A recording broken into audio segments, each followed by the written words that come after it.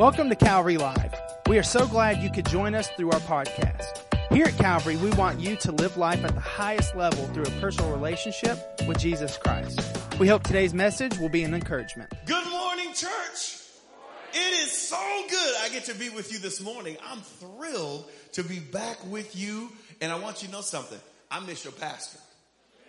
I want him here. I love me some Brother Sawyer and Sister Phyllis. They're the best. I just love them so much. And, but I heard they're stabbing devils in Honduras. So as long as they're stabbing devils, we're going to be all right. We're going to be all right. So we're going to stab some here this morning. If you're ready for the word, somebody say, preach. Preach. Now, I want y'all to know I had to change pants, and there's a little bit of a wardrobe malfunction this morning. What had happened was my pants quit. So I fired them. They're back at the hotel. I put some Levi's on. I'm feeling good right now. This is great. So if it's okay with you, I'm going to preach like I'm back in my church back in Daytona Beach. And we're going to just have Holy Ghost tear the roof off church up in here. So grab your Bible with me and turn to 2 Samuel. 2 Samuel. Get my iPad to open up. Good. 2 Samuel. And we're going to dive into chapter 15. 2 Samuel chapter 15. And while you're looking that up, I will introduce my lady because she's here with me. And Pastor alluded to that. Honey, why don't you come here for a second? This is my bride, Hush Marine. We've been married 22 years. Hey, girl. Good morning. Thank you so much for having us. It's really good to be here. We have two boys. They're in Daytona Beach. And actually, they went up to Seattle to visit their grandparents. And they are having a blast. But they send their regards. They are 18 and 16. One's 6'8", and the other one's 6'1". And I have to look at them and say, hey, go clean your room. But they are amazing, and they say hello. Thank you for having us. You go home, girl. Better get out of here before I do something wrong.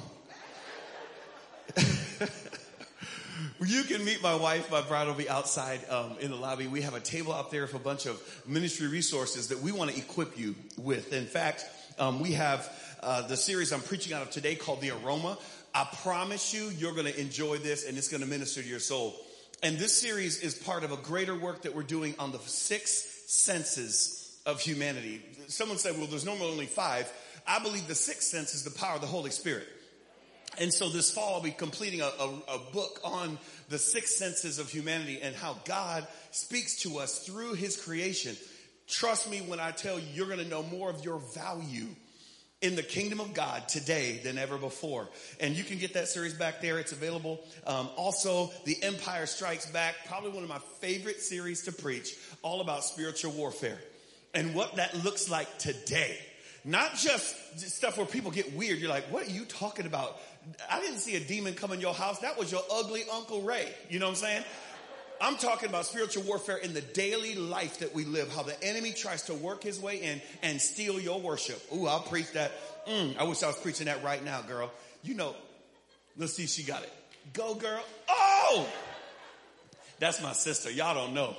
That's my sister. Okay. Also, we have our best-selling book, Undefeated, back there available for you. And this book will minister to you. If you're married, I'm going to tell you right now, get 2. My wife and I used to grow apart. We'd read 2 different things or do 2 different devotions or 2 different studies. And when we started reading and studying together, we started growing together. Grow together. I promise you it's going to bless your life. This book is all about supernatural victory and what that looks like every day in your life. How to walk and live and talk and breathe in victory every single minute. Whether you're brand new to Christ or you've been living for Christ for 100 years, this book speaks to how you and I can better our serve in the kingdom of God. You don't want to miss that. I'll never forget when we released the book. I was like, Jesus, please let somebody get this book. And they did. Our book shot up our publisher's bestsellers list, and my book outsold Joseph Prince and Joel Osteen's books. Hey, that's right. For 9 days, Pastor Josh. It's just 9 days. That's how long it lasted. This is for you, but you got to go get one for your lady because Grow together. I got something else for mama. I got your back, sis. We also have t-shirts. Now, normally I don't have t-shirts, but America needs this shirt. Everybody say, America needs this shirt. I'm going to take the time to talk about it because we need this. Jesus.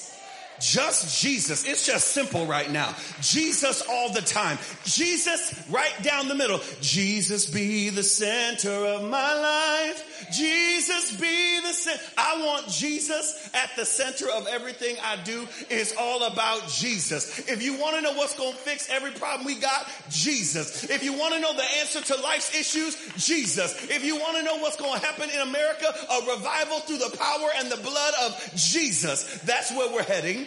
And so I did that. And then on the back, I said, let's have some fun. So on the back, it says, he's been lit since Genesis. That's right. And the back glows in the dark. So you can shine your light in the darkness. And that's for you, Coco Hontus. With your fine self, working that haircut. Looking good. Look at your lady and say, you look good. I'm helping marriages today. Here we go. If you're ready for the word, somebody say, let's go. All right, I'm going to preach this fast, so bear with me. This is going to go quickly. In 2 Samuel chapter 15, David is king. And David has problems, y'all. His own son named Absalom is trying to kill him and steal his throne. And at this moment in 2 Samuel 15, a messenger's coming to tell David, the people are turning on you because they're starting to chase after your son Absalom, who wants your throne. So here we go. 2 Samuel chapter 15, verse 13. A messenger came and told David, the hearts of the people of Israel are now with Absalom. Then David said to all his officials who were with him in Jerusalem, he says, come, we must flee, or none of us will escape from Absalom. We must leave immediately, or he will move quickly to overtake us, bring ruin on us, and put the city to the sword. The king's officials answered him and said, your servants are ready to do whatever our lord the king chooses. So the king set out with his entire household following him, but he left 10 concubines to take care of the palace. Pastor Josh will preach about concubines next week. Hallelujah. So the king, I'm just kidding. So the king set out with all the people following him, and they halted at the edge of the city. All his men marched past him, along with all the Kerethites and the Pelethites, and the 600 Gittites who had accompanied him from Gath marched before the king. This is important. Let's skip down to verse, let's go to verse, where should we go? I want to read, here we go. Zadok, the priest, was there too.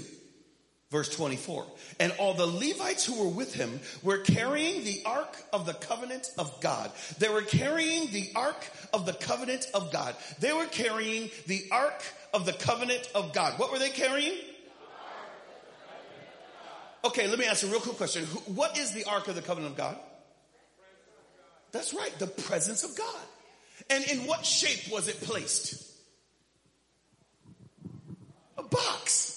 I don't barely have to explain this to first service. Okay? Everybody knows the first service loves Jesus. Anybody gets up this early is a saint. In the rain, knowing that brown sugar and white sugar melts in the rain, knowing you walk through that to get in here, I know you love Jesus. Second service, they ain't right, they ain't sanctified, so I got to explain a lot to them. I'm never getting invited back, am I? But in the First Testament of the Bible, it's so interesting that God loved the people so much, and they had such a rudimentary understanding of deity, that God said this to them. He said, listen, build a box and put some articles in that box, but I'm going to put something in the box too. God said, I'm going to put a representation of my presence in the box. Wherever you go, carry the box. Wherever you sleep, bring the box. Wherever you worship around the box. I'm not just a God who wants to lord over you. I'm a God who wants to dwell among you. I'm a relational God. That's beautiful. In the New Testament, Jesus came and he said, listen, I'm going to fulfill this. What we're going to do is we're going to let you know that God no longer wants to make his habitation in wood and stone. God wants to now make his habitation in blood and bone. You are the temple of the Holy Spirit. In other words, you are the box. Lean over to your neighbor and say, you are the box. You might even want to tell them the truth and say, I'm a good looking box.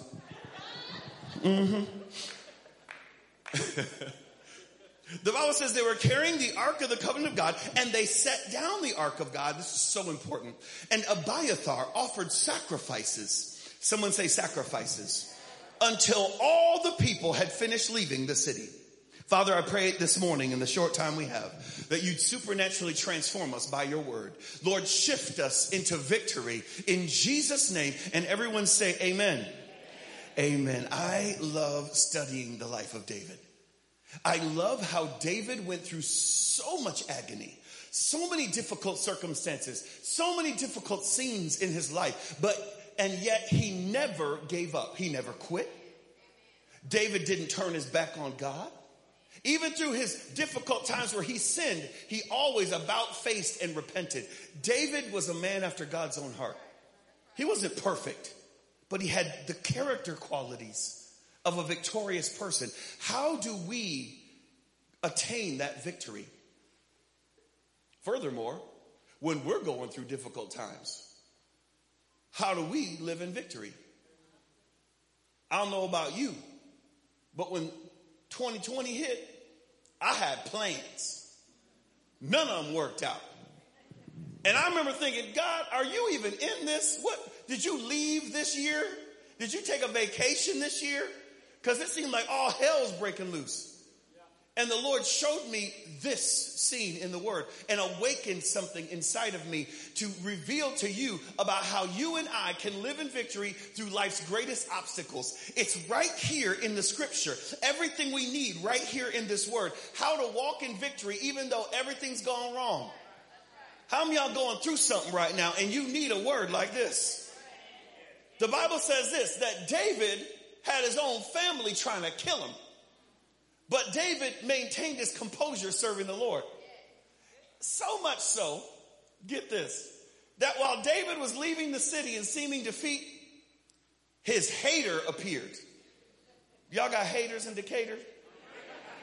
Y'all know about haters out here? Y'all got some of those? People that wake up at 8 o'clock in the morning, they drink haterade and eat hater tots. Haters. David had a hater named Shimei. You might want to say that name right now. Just practice it. Shimei. So when you get out your bed in the middle of the night to go to the bathroom and you bust your toe on the edge of the bed, don't cuss, but Shimei. It's a new cuss word. I made it up. Shimei was a world-class hater. And while David was leaving in victory, when everything was going wrong in his life, there's always someone who shows up and makes it worse. That was Shimei, that hater that showed up. He said, oh, David, you're nothing more than a murderer and a scoundrel. You're getting what you deserve, Shimei. 2 Samuel chapter 16. And the Bible says this, David didn't even attack or speak back. I'm reading this. I'm like, dude, I want some of David in my life. Download David into my heart right now. How do I do that? Because David didn't attack him, didn't kill him, didn't murder him. I would have cut him. Okay, I'm saved, but I ain't fully sanctified yet. How did he not do this? In fact, this is what happened. David's mighty men came along and they said, David, please let us go up on that hillside and kill that fool. You're like, they didn't say that. Oh, shoot. Let me read it to you. 2 Samuel chapter 16, the Bible says that Abishai, his name means faithful and true. He came up to the king and said, King, please let me go up on that hillside and take his head off. Who is he that he would speak against God's king? David said this to him. He said, listen, my own son, Abishai, my own flesh and blood is trying to kill me. How much more this Benjamite? He says this, leave him alone. Let him curse. For perhaps the Lord has told him to. Perhaps the Lord will look down upon me, see my misery, and restore to me his covenant blessing instead of his curse today. I read that and I said, hold up. There's some theology in that right there. He said covenant blessing. Covenant blessing. Let me give you a sneak peek of what was coming in this message. David, while he was running for his life, stopped, asked the priest to bring the presence of God, offered sacrifices, and sat there sniffing.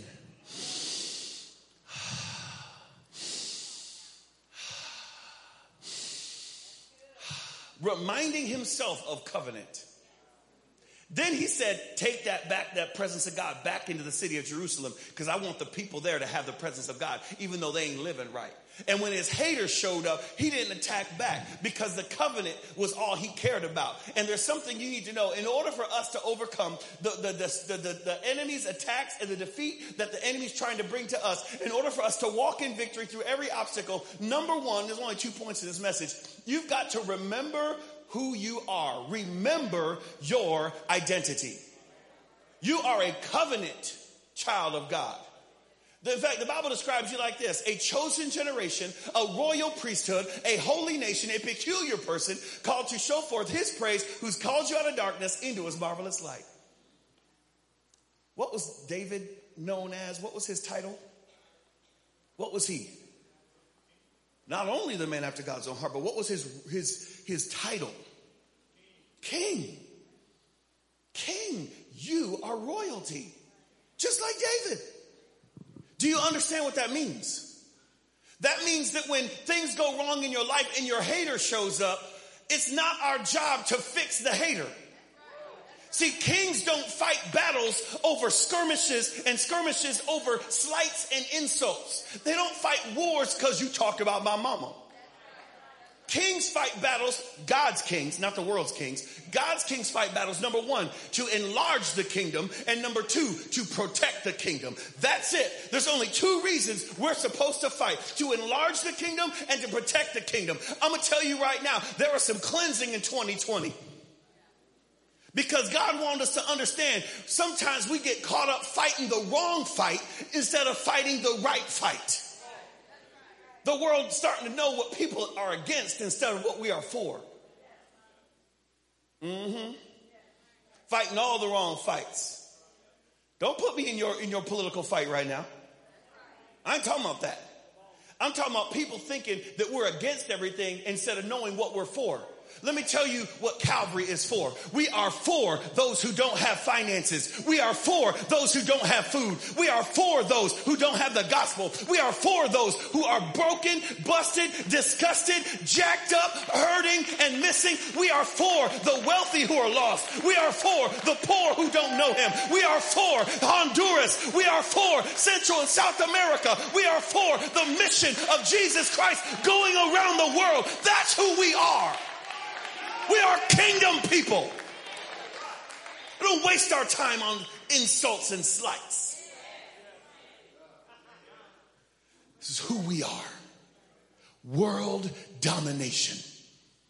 Because we know when the gospel goes out, the world is shifted. The world will be changed forever. David didn't fight him. He left that joker alone. Man, I wish I was there. I'd have punched him in his face. I wish you would talk about my pastor. Say something. Say something. You know what I'm saying? Shoot. Where was I?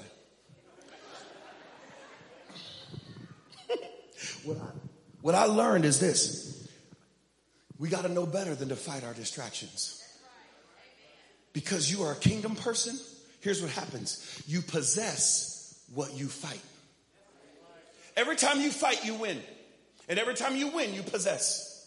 And so if you fight your critic, guess what you get? You get what your critic has. If you fight your critic, you become critical. The only reason people talk about your life on Facebook is because they don't have one. Don't waste your time fighting them. Don't waste your time arguing with them. Hit that delete button, that ignore button, and walk away. Because the world needs to know, y'all, what we are about. The right fight requires the right mind. And we must, in our mind, remember who we are. We're children of the King, royal priesthoods. When I talk about your image, I'm not just talking about, I should say your identity. I'm not just talking about your image as far as your outline. I'm talking about your physical form and your physical function. In that you are made in the image of God. You do the things that God has enabled you to do, the very things God does. It's what separates us from Kingdom and Amelia, is that we have the power to forgive and the power to heal and the power to restore, and the rest of the kingdoms of this world do not. What is so unique about you and beautiful in the sight of God is that the Bible describes your creation as wonderful. Did you know that? The Bible says that you were fearfully and wonderfully made. Ooh, that's good. Man, look at your lady right now and say, girl, your body is wonderful. Tell her the truth. This is church growth right now. We don't stepped into something. Wonderfully made. The same word used to describe Jesus by the prophets. His name shall be called Wonderful Counselor, the Mighty God, the Everlasting Father, the Prince of Peace. It was used not just to describe your soul or your spirit. It was used to describe your body. Here's the problem. We forget our identity when we go through trouble. Because we think our identity is what we do instead of who we are. Who are you? Well, I'm a doctor. No, you're not. You're a man of God who practices medicine. Who are you? I'm an educator. No. You are a woman of God who educates children. You're not what you do. You're who you are. And your maker's mark is God's fingerprint on your body. In other words, I used to think when I went through difficult times that God didn't care about my body. All he cared about was my soul. I was wrong. I thought God didn't have, you know what? God has a lot of people to take care of. Why should he care about this fingernail right here that's hurting? Why should he care about the simple little things in my life? He does care. That's why it heals. He does care about every mosquito bite on your body. He created your body. He is in love with your body. He loves every part of you, not just the good things you do, not just the performance and the perfection of your performance. He cares about your personhood. He cares about you, all of you. Watch this. Just do this. Just that right there will help us understand. Could you smell? If you can't smell, we ask that you stand up and leave. Go see your doc. I'm just kidding. I love you. Too soon? Holy Spirit fingers, okay? Holy Spirit fingers. That covers everything. That's a bad joke. I'm going to cut that out. After second service. All right. Just that one thing helps us understand our value. And will help you and I understand that when we're going through difficult situations, we have to understand the culture of God's kingdom as opposed to our community culture. God doesn't see your value in what you produce. God already has intrinsically placed value upon your form, your body. Some of us go, well, God doesn't care. Okay. You're so sure you know how God thinks about you. And I'm just being real. We're so sure we know how God thinks about us that he doesn't care about all of our issues and all of our problems, but we don't even know how our own body works. But we think we know how he thinks. We are so smart. We're not. Right? How does your nose work? I mean, how does it work? Break it down. But we think we know what God's thinking. Okay, let me help you because I did some research, about 30 hours on this. Your brain is so sophisticated, it can break down the elements of complex chemical compounds to animate an oral understanding of its identity. You could just be hanging out, chilling, and go, hold up. I smell flour, yeast, salt, a little bit of butter. What are you smelling? Bread. You can just determine it just like that. With one sniff, bread. You can even determine what kind of bread it is. What's it? Wheat, rye, pumpernickel, sourdough, yeast rolls. You can smell it just like that. You can smell with one sniff and know if it's good bread or bad. She done burnt up that bread, y'all. Everything with one sniff. How does it work? This is so cool. You have millions of receptors in your olfactory epithelium, over 450 different just receptors. These receptors extend signal to two different places simultaneously. It sends the signal to the piriform cortex and the thalamus gland. The piriform cortex identifies the smell. So you're just hanging out. It sounds deep, but it's not. You're hanging out sniffing barbecue. Okay? That's the piriform cortex. All right. Then the thalamus gland, or the relay station of the mind, sends that sense to three other places simultaneously. Okay. First to the orbital frontal cortex, which determines the taste or the pleasure of the smell. So you're sitting there and you go, barbecue. Then the orbital frontal cortex, good barbecue. Okay. There's a difference. All right. There's good barbecue. And then there's that North Carolina mustard stuff from Satan. I'm just kidding. Don't tell Pastor Glenn I said that. Okay.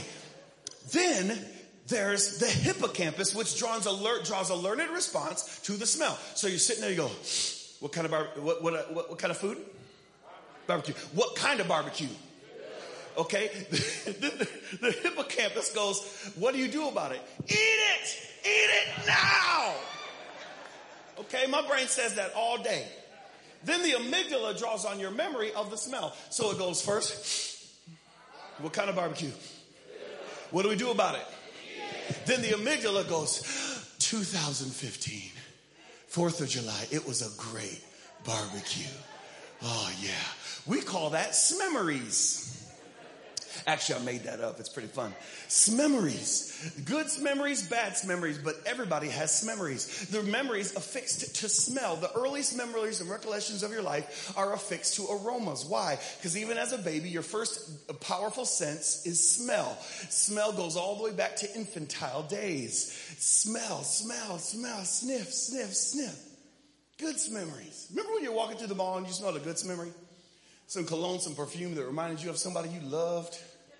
You're like, oh yeah, and I had the time of my life, you know, walking around the good smell. Or you go to the fair. That's where I smelled it. You go to the fair and you smell something that reminds you of one of them girls back in junior high that dumped you because you didn't have bubble gum in your pocket. Remember Michelle Haynes? Remember her? And you're walking around and you smell a smell, you're like, now we've come to the end of the road, Susie. You know, everybody's got memories, right? Did you know that God has memories? Do you know that some of the earliest recollections of covenant were established through memories? Oh my, check it out. In Genesis chapter 8, Noah and his family come out of the ark, okay? Remember the ark? It was a huge ship that God used to save humanity from destruction. And when the flood covered the whole earth, he put Noah and his family in this boat that Noah and his family built. And he took 2 of every ceremonially and socially unclean animal and 7 of every ceremonially and socially clean animal and put them in the boat with him. And when the flood was over and they came out of the ship, this is what happens. In Genesis chapter 8, the Bible says, taking some of the clean animals, ceremonially and socially, and clean birds, Noah built an altar to the Lord and burned these animals as a sacrifice, the clean ones, ceremonially clean, on that sacrifice.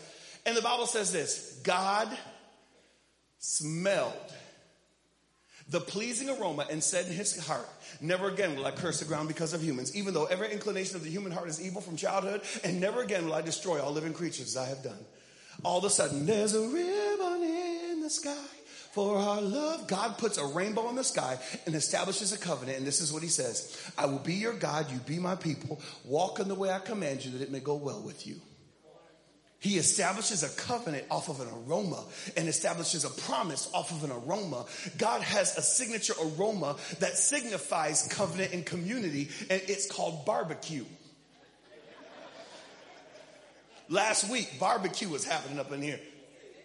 Pastor's trying to preach quick. I was watching. I was worshiping with you because Pastor's preaching quick last week. God bless America. Let's eat some chicken.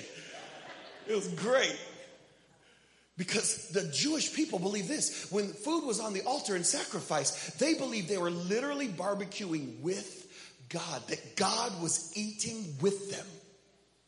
Their altars weren't just ceremonies. They became ceremonies later because the people became stale in their relationship with God. And God said this, I'm sick of your sacrifices. You don't care about me. You just want to be forgiven for sins and be absolved of all your wrongdoing. I'm tired of that. I hate your ceremonies. I hate your sacrifice because you don't want to spend time with me anymore. Quit killing animals if that's all you're going to do. Then Jesus came.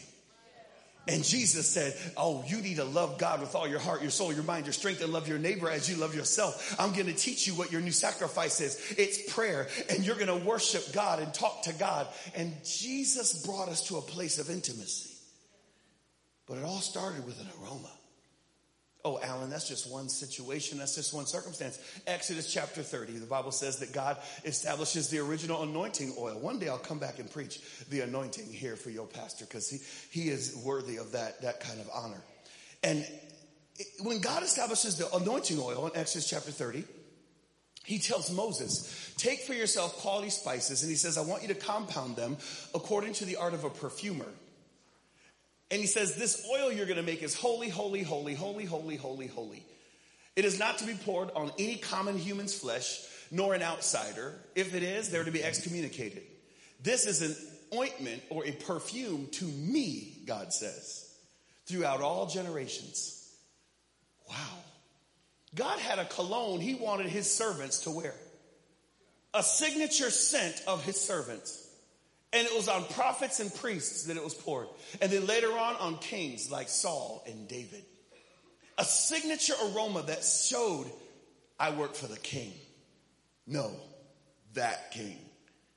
That's powerful. Let's keep going. Jesus was born, right? And the Bible says he's in Galilee and certain wise men appear. Many theologians say there could have been as many as 200 wise persons from Pakistan and India on their camels bearing gifts for little boy Jesus. And they take from their treasures gifts of gold, frankincense, and myrrh. Interesting. 2 of the 3 gifts they gave little boy Jesus were aroma gifts. The most valuable gift they gave him that day was myrrh, not gold. Myrrh was worth more than its own weight in gold. Aroma, aroma, aroma. New Testament tabernacle. Interesting how we studied the tabernacle of old. We have the 3 locations, the outer court, the inner court, and the Holy of Holies. Did you ever notice that the high priest would go to the outer court and grab a censer, which is a box or an orb, and he'd go to the inner court and grab incense and put it in the censer, and then he'd go to the veil, which was as thick as 18 inches thick, and he would stick his arm beyond the veil and wave the incense before the Ark of the Covenant. Before he entered the presence of God, he wanted there to be an aroma that represented intercession or the supplication of God's people. He prepared the presence of God, the box, with a scent before his annual entrance into the presence of the King of Kings and the Lord of Lords. Aroma, aroma, aroma, aroma. It continues through the New Testament. Aroma. So imagine David he's running for his life, but he says, hey, priest, bring the ark and stop. We're going to do a sacrifice. And the people are marching by trying to get out of the town. They're like, man, we got to get out of here. We're going to get killed. And they're leaving town. And David is standing there worshiping before the altar. Worshiping. He made an altar in the wilderness. Worshiping out there. Smelling the covenant promises of God. I will be your God. You be my people. Walk in the ways I command you, and it will go well with you. He was reminding himself of who he was. I'm almost done. Y'all good? Did you know that you have a smell? Ephesians chapter 5 verse 1 says this. Therefore be imitators of God as dear children, walking in love, just as Christ also have loved us and given himself for us, a sweet smelling sacrifice to God. That's so good. That's so good. Did you notice something though? Jesus was a sweet sacrifice. You know the Bible describes the sacrifices in the First Testament? Savory. Because when you start something, it may be savory. But when you get to the end of the meal, you want something. Jesus was that sweetness. That his sacrifice was never to be repeated. It was once and done. What a sweet, sweet gift. But at the beginning of that verse, it says this, that we are to walk or live as dear children. Wow. Do you know that God sees you as his baby? That he doesn't see you as an adult. See, this is important when you're going through a difficult time. When you and I are going through a difficult time, here's what we think. Men especially, we think this. I got myself in this mess. I'm going to get myself out. Guess what? God doesn't expect that. God doesn't help those who help themselves. God helps those who can't help themselves.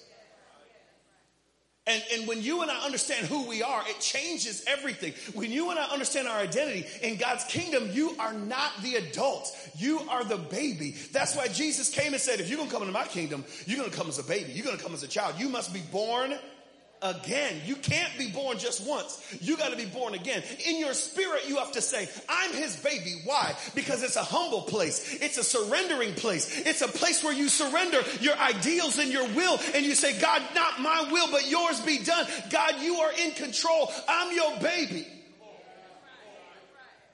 You think you are so grown. But God is older than the word old. He created the word old so that you'd understand the finiteness of your ability to describe him. He is eternal. And compared to him, you ain't nothing but a gaga goo-goo. And some of you are like, well, man, you know what? Okay, maybe I am a baby, but I got to fix this. No, you can't fix this. Babies make messes. That's what they do. And what do good parents do? They fix them. But by the way, nothing smells good better than a baby. A clean baby.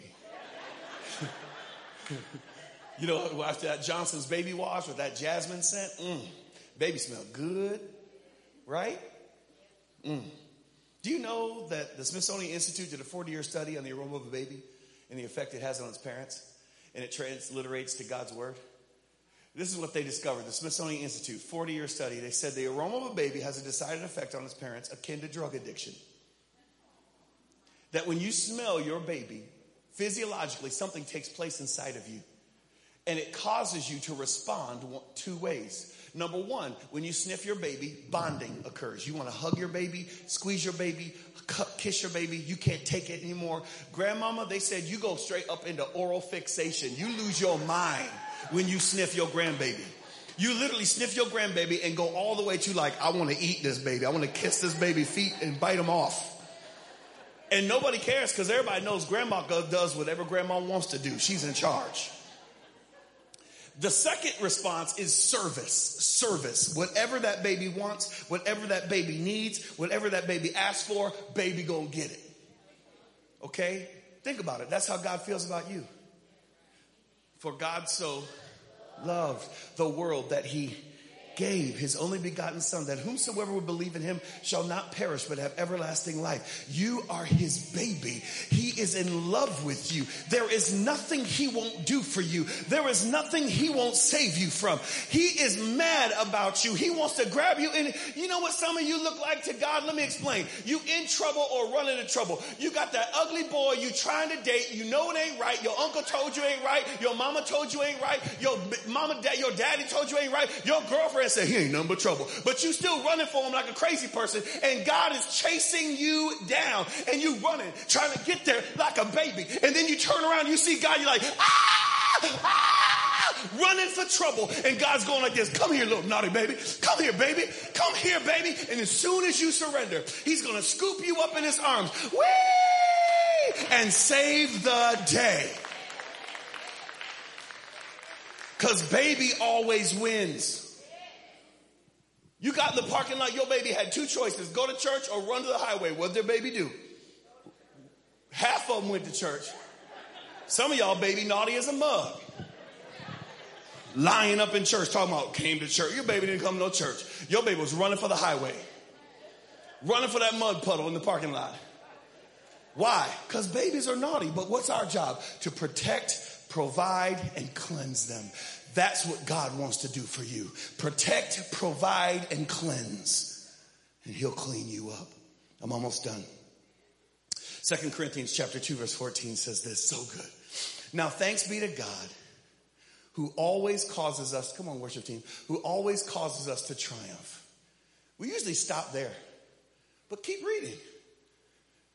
And through us diffuses the fragrance of his knowledge in every place. For we are to God the aroma of Christ among those who are being saved and among those who are perishing. To one, the aroma of life leading to life. To the other, the aroma of death leading to death. And who is sufficient for these things? Do you know what that means? This is so cool. Until you and I understood the covenant was established with Aroma, we don't understand what the word just described that Jesus did for us. When we accept Jesus Christ as our Lord and Savior, he washes us whiter than snow. And then he oils us. He conditions you with the Holy Spirit. It's beautiful. But what's incredible is this. Everywhere you go, you smell like Jesus. People that meet you go, that is not the girl I knew 10 years ago. What has happened to her? And you look back and you go, whiter than snow, he washed me. My favorite part of this is the Bible declares in this scripture that you don't have to have an inferiority complex because you're a naughty baby. I'm a naughty baby too. Because when God smells you, even your smell makes him happy. Scripture says to God, did you see that part? To God, you are the aroma of Christ. So even your smell is perfect. When God smells you, he goes, I can't even tell the difference between Margaret and Jesus. Man, she smells like my son. Man, there ain't nothing about her I don't love. I love every part of her.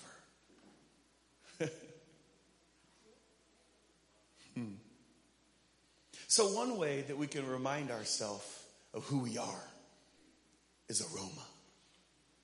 Slow down and smell things. Second way to live in victory. It's the final way and I'm done. Remember your training. In other words, remember your history. Remember what you've been through. Remember how you've come through. Remember that God was there for you before and that God will always be there for you in the future. Remember this, that God has never failed you. I'm going to tell you the truth, man. Everybody in my world at some point has failed me. There's one person who hasn't. My family has failed me. My government has let me down. My neighbors have hurt me. Man, my coach in basketball turned me away. Man, everyone's turned their back on me at some point. But Jesus never fails. Jesus never fails. He will not leave you or forsake you. He won't turn his back on you. He won't trip you, trap you, or dump you. He loves you. Jesus sees you as a baby and he's chasing you. I know there's a book called God Chasers, but I ain't never chased him in my life. All I've done was run away from the sin that tried to possess me. It was Jesus that was chasing me. He was coming after me. I didn't go for him. He came for me. And when I remember that, I remember the covenant through the aroma, but I remember my identity and my history through songs. The aroma reminds us of identity, but man, I'm going to tell you, the song reminds us of our history. Why do we worship in church? Why do we sing songs? Why are old songs so important to us? They're spiritual, but it's not just that. It's older songs remind you of God's providence and provision and blessing in your past. That's why when you sing, when peace like a river attendeth my way, when sorrows like sea billows roll, whatever my lot, thou hast taught me to say, it is well. That is a reminder of where you were and God was there for you. So for some of us it might be, no weapon formed against me shall prosper. It won't, God will do. That reminds you of what God did for you, how God was there for you. See, David knew who he was. He even reminded himself of the aroma. But when David knew the battle was at its going to be at its worst, what did he do? He sang. He sang. He wrote a song while he was running for his life. David was weird.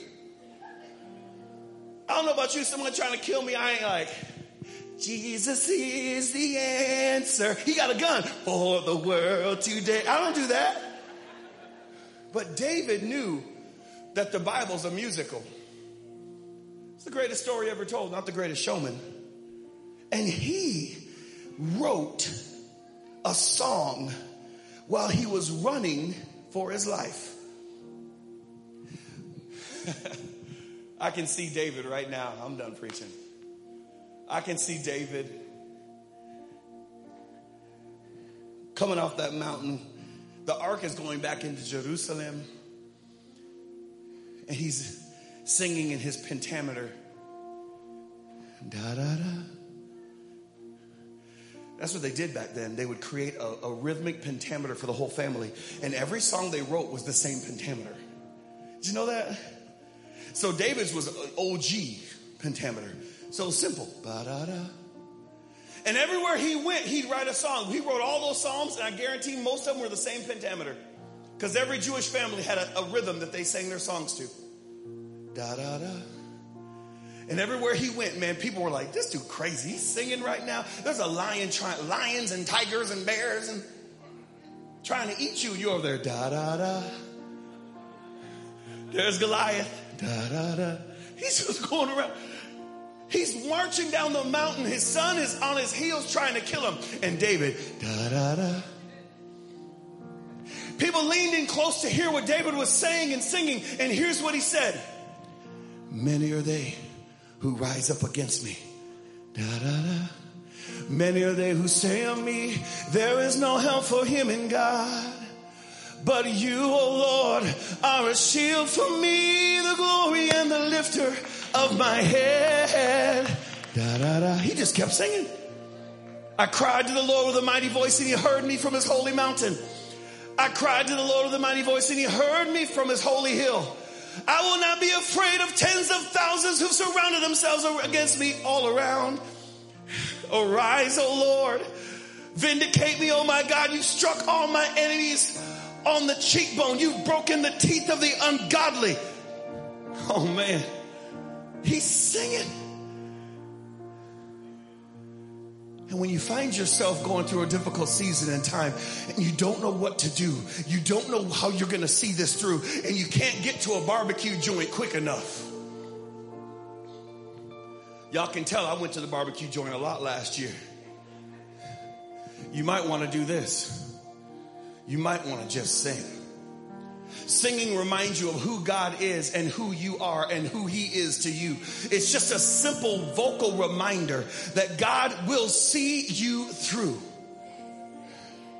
That he won't leave you. Thank you for listening to today's podcast. You can connect with us live each Wednesday and Sunday through our social media pages. If today's message has blessed you, please rate and review us so that more people can hear this message of Christ. Find out more about Calvary on our website at calvaryassembly.org.